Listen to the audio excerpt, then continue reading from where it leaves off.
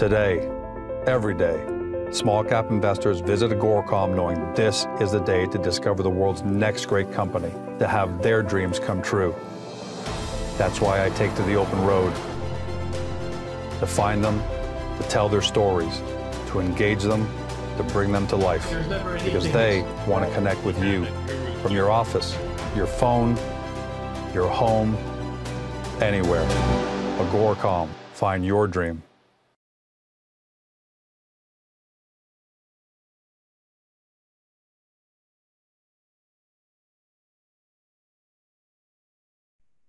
Welcome to Beyond the Press Release, a production of Agoracom, in which we take the time to speak with small cap executives right after big, important news.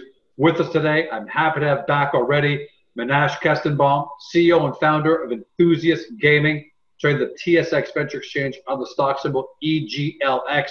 A pretty new listing to the TSX Venture Exchange, but they've come out of the gates flying. Just a little summary for those who don't know about the company. This is the fastest growing online community of video gamers. In the third quarter, they had their highest revenue quarter number ever, $2.8 million. That compares to about $660,000 the year before. More importantly, year-to-date revenues, that's the first three quarters, $7.4 million, up 625%. They're cash flow positive and they're profitable. How are they doing it? They own about 80-plus gaming content websites, over 75 million active visitors every month. On the real world side, they also own the largest gaming expo in Canada. In fact, they just had that at the Toronto Convention Center in October, where over 30,000 gamers show up. What do we talk about today?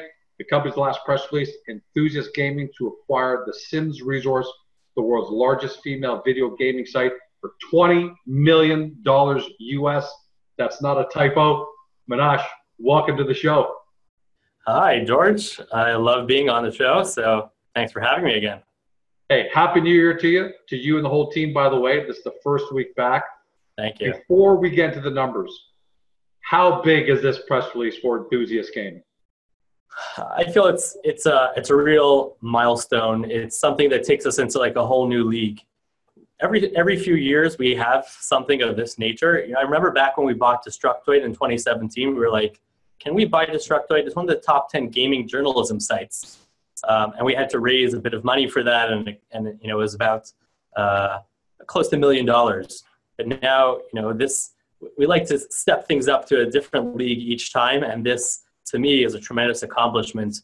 We worked 8 tireless months doing due diligence, negotiating, getting it through the hoops, and thankfully, I was able. I think at 2:30 a.m., all the lawyers were up, the sellers, our side. We signed, and we made history for ourselves, at least, in terms of buying the largest female gaming site in the world.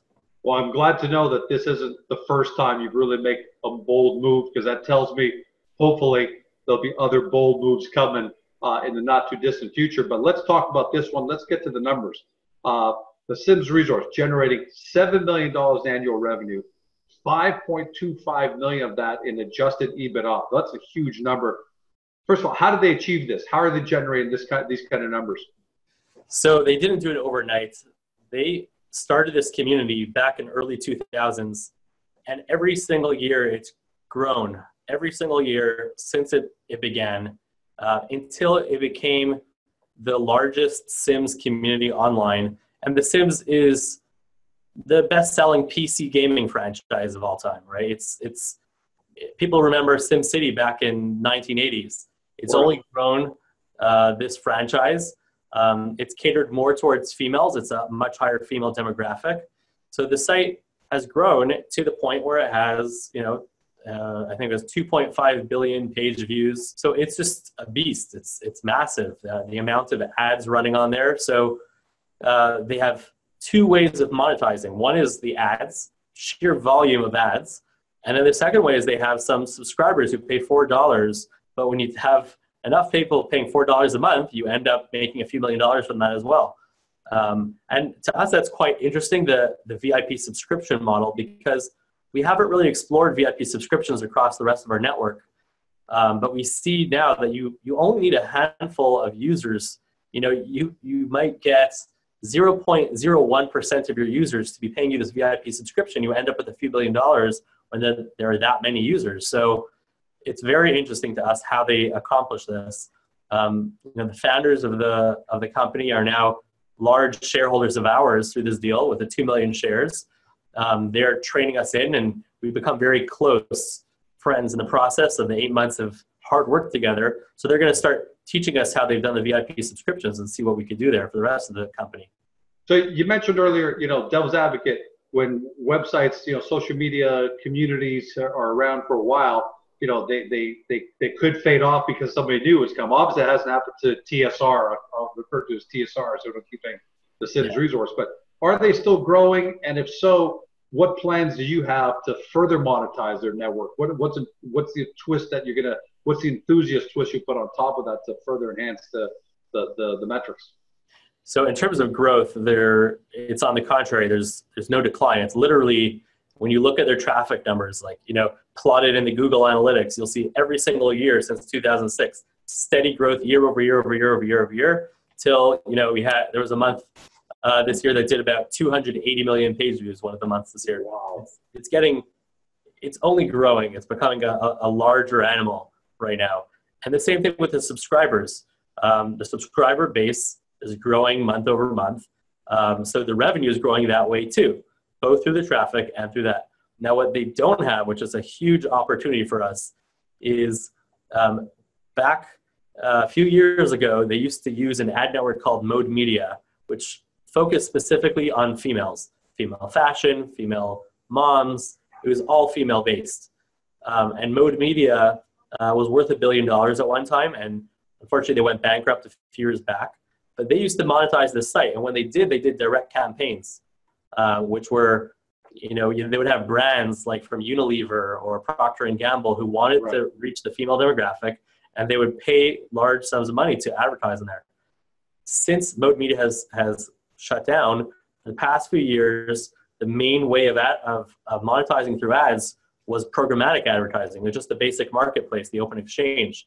We saw that and we thought, wow, that's amazing. If we layer onto whatever they're making right now direct campaigns as well, then there's a whole revenue stream that's untouched in this besides for the traffic growth and besides for the subscription growth. So I think projecting out, even if we kept it flat, it would be an ATM cash cow. But if you layer on top of that, the opportunities for growth is enormous. So we're really excited about that. So up till now, it's either been direct advertising or programmatic. You're going to throw a blend in there now, both programmatic and direct advertising. Yeah, and we looked at our competitors this past week.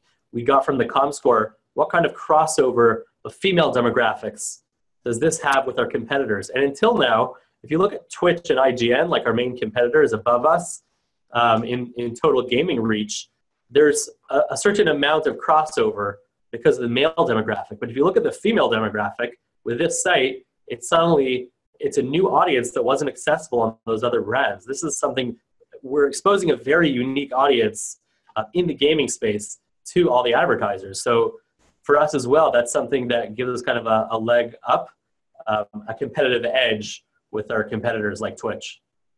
Before we move on, I remember when Google acquired YouTube for $2 billion. Yeah. And I thought, mea culpa, that was crazy. It was like $2 billion, they're never going to see their money from that. That's way too high a price. And I was way off. And YouTube is, it's worth tens of billions of dollars now. Do you see that same kind of future for this acquisition? I'm not talking tens of billions, but you've acquired this for $20 million US. Is it safe to assume that over the next 5 to 10 years, gaming and esports is only continuing to grow, and therefore female involvement in gaming esports is only going to continue to grow and accelerate? Is that what you see as strategically in terms of your fit into your growth plans? Yeah, we think we're really, the whole company, we're really just positioning ourselves for a massive growth within the market. We see how large the marketplace is. There's so many gamers. The big brands, the companies, the investors are all just taking a look at it for the first time now. I really think that it's important to kind of position yourself, and we want to be positioned in terms of market share. We've been gobbling up as much market share as quickly as possible and as aggressively as possible. And also diversifying. We bought the largest, with Steel Media, we bought the largest mobile gaming network and events company. Now we just bought the largest female gaming company. So all these different things are positioning ourselves for when that boom comes, when that frothy, excitement around the space really hits its potential. We want to be front and center in that space. I want to take a quote from your press release where you said, quote, "The sheer size of the TSR community is enormous, currently generating more than 10% of the total traffic of Twitch." I mean, that's monstrous. When I read that, I fell off my chair. 10% of total traffic of Twitch, the world's largest video game live streaming platform. How does that figure? How do you take some of that video power that they have and enhance that as well, or are you strong enough at video? How does their video power fit into your growth plans? So when I look at Twitch, first of all, we have a good relationship with Twitch. They've sponsored our event. The CMO of Twitch is on our advisory board. So we have a good relationship with that. But their service doesn't conflict with our service. They provide a very specific service, which is people who want to watch other people playing video games. So if you want to kind of look over the shoulder of someone else playing, that's the main place to do it. But that's the primary thing you're doing on there. It's not a way to kind of engage with others other than the person playing video games in front of you on the screen. So I think that the services that we provide in our websites, where you're able to comment to other people, debate with them, create content, download content, it's a completely different type of a service. So we don't actually compete with each other. If anything, on some of our channels, we have our own Twitch stream that if you want to see the people on this site streaming, go onto Twitch and you'll see that as well. And we have YouTube channels. Those are all just peripheral to the primary website itself. So we don't look at Twitch, while they are a competitor in terms of ad dollars, because advertisers could decide how they want to reach the gamer. But usually advertisers are looking to diversify across multiple places. So that's kind of how we look at ourselves in comparison to Twitch. Lastly, I want to talk about, second lastly, I want to talk about the female demographic of TSR, which is, I went to the Sims Resource site. That's a totally different experience for me as a guy. It's great, but totally different experience for me. Do you see some cross-pollination going on there in terms of that female demographic cross-pollinating over onto your platform and your sites and your content? Or do you just want to, let them do what they're going to do on TSR and leave them kind of unabated? I mean, right now there's not a lot of crossover, but I think that we'd like to create more crossover by creating more content on our sites that have female focused content. Once you have the female the content geared towards them, we're able to then do suggested content on the page that once they finish doing whatever they're doing on The Sims for the day, that they say, oh, let me click on this. This also looks quite interesting. But that's another part of the expansion, the strategic element yet to come, because we haven't had our female demographic right now was 10 to 15% of the network. But now, we've exposed ourselves to an entirely new audience. Well, I'm glad you mentioned that, because that was the next thing I was actually going to ask. Was like, you read my mind.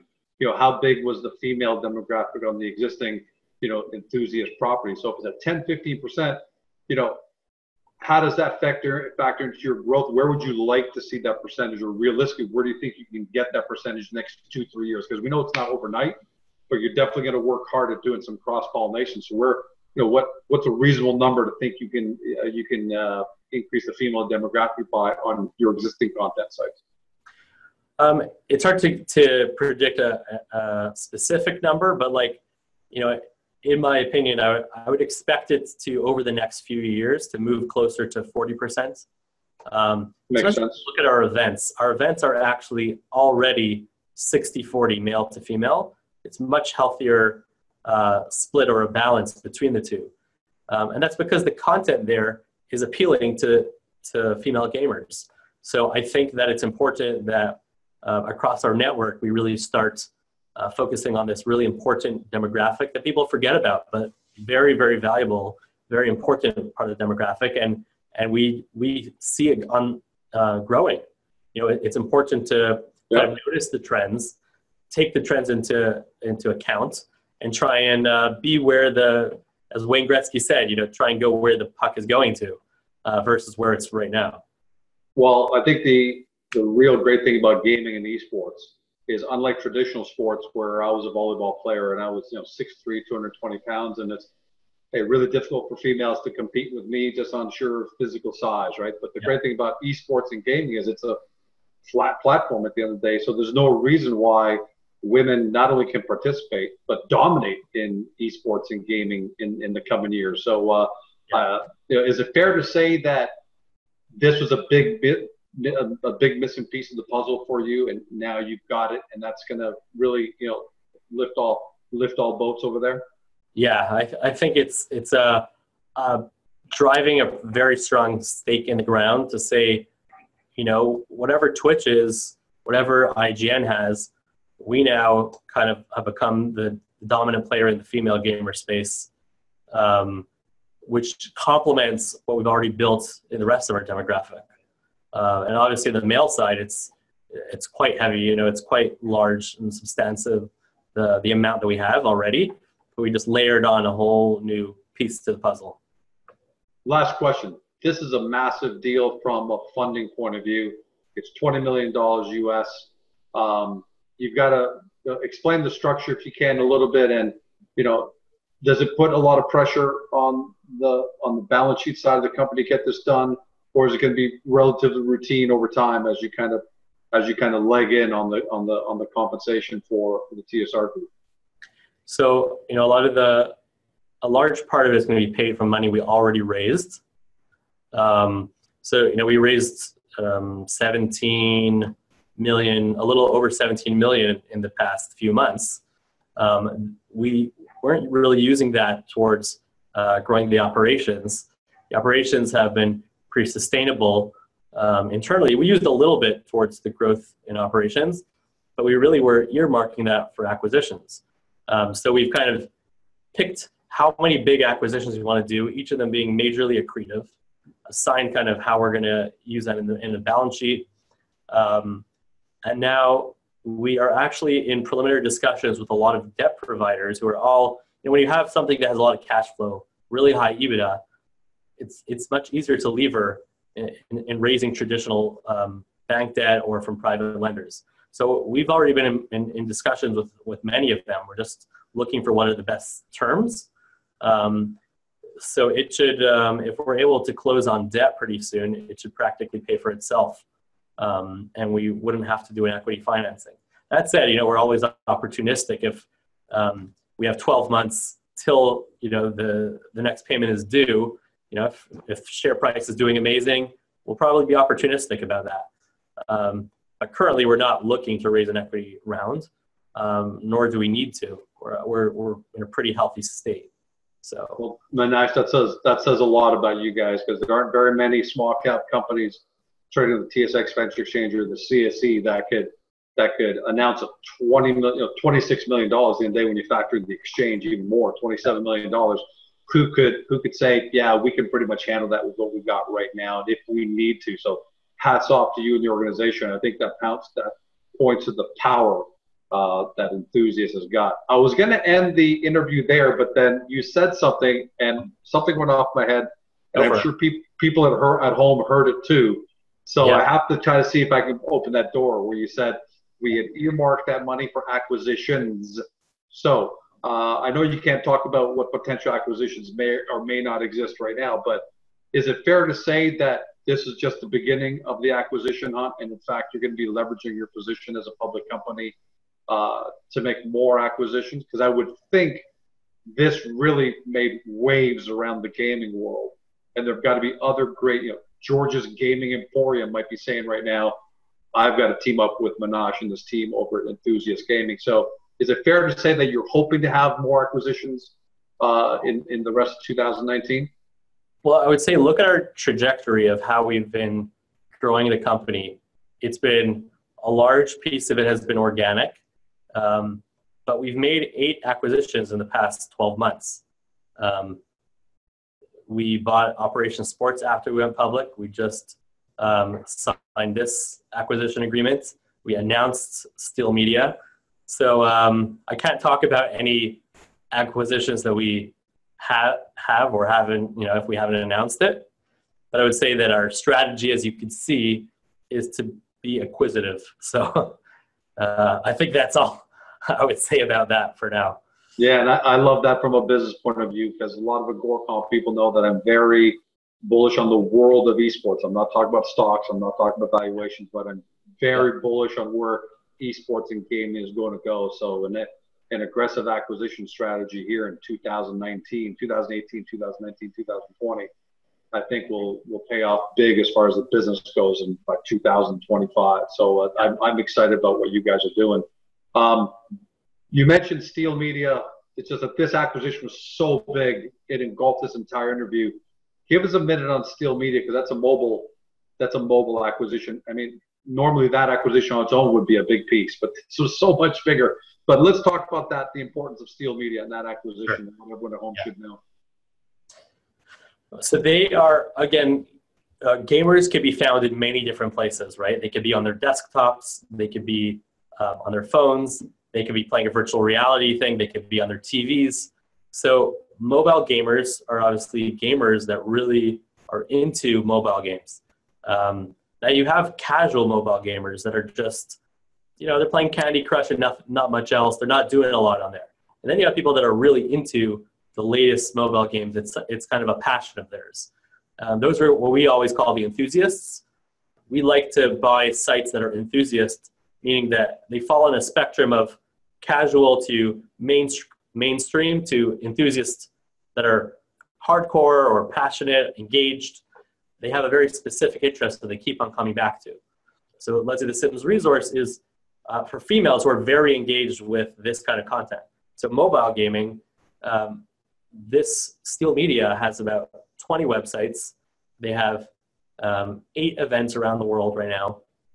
They are engaged with all the big gaming companies, the billion-dollar mobile gaming companies, are all their advertisers, their sponsors coming to their events. They do the Mobile Gaming Awards. They have the largest mobile gaming event in the West. So, that's kind of their specialty. And to us, that's another really important thing is when an advertiser comes to us and says, hey, we're releasing this game. Blizzard just announced that they have Diablo. It's on Switch, it's on the PC, but it's also coming to mobile. So how do we appeal to them if they're coming to us to engage with those gamers? How do we have an offering for them in mobile? So we went down and bought the largest mobile gaming media and events company. Unbelievable. And you make it sound so simple. How do we address this? Let's go buy the largest mobile events gaming company. Congratulations, man. That's fantastic. What a great way to start off the year as a business. And you've already been on this your second time on, and it's only been a couple months. So if we have you on every single month, that means things are going great. So we're looking forward to having you back, Menash, as soon as possible. Yeah, thank you very much. You've been watching Menash Kestenbaum. He's CEO and founder at Enthusiast Gaming Holdings. The company trades on the TSX Venture Exchange under the stock symbol EGLX. If you want to find out more about the company, get to Agoracom, punch in the company's name or stock symbol, read all the profile information you need. It's all helpful, summarized, nice and easy to help you do your due diligence. And then watch the previous interview we did with Menash. Engage in the discussion forums there. If you have questions, ask them. Company principals will be answering them because it's a CEO verified discussion forum. And to me, that says a lot when the company's accessible online to answer your questions. Thanks for joining us, everybody. Have a fantastic day. Talk to you soon.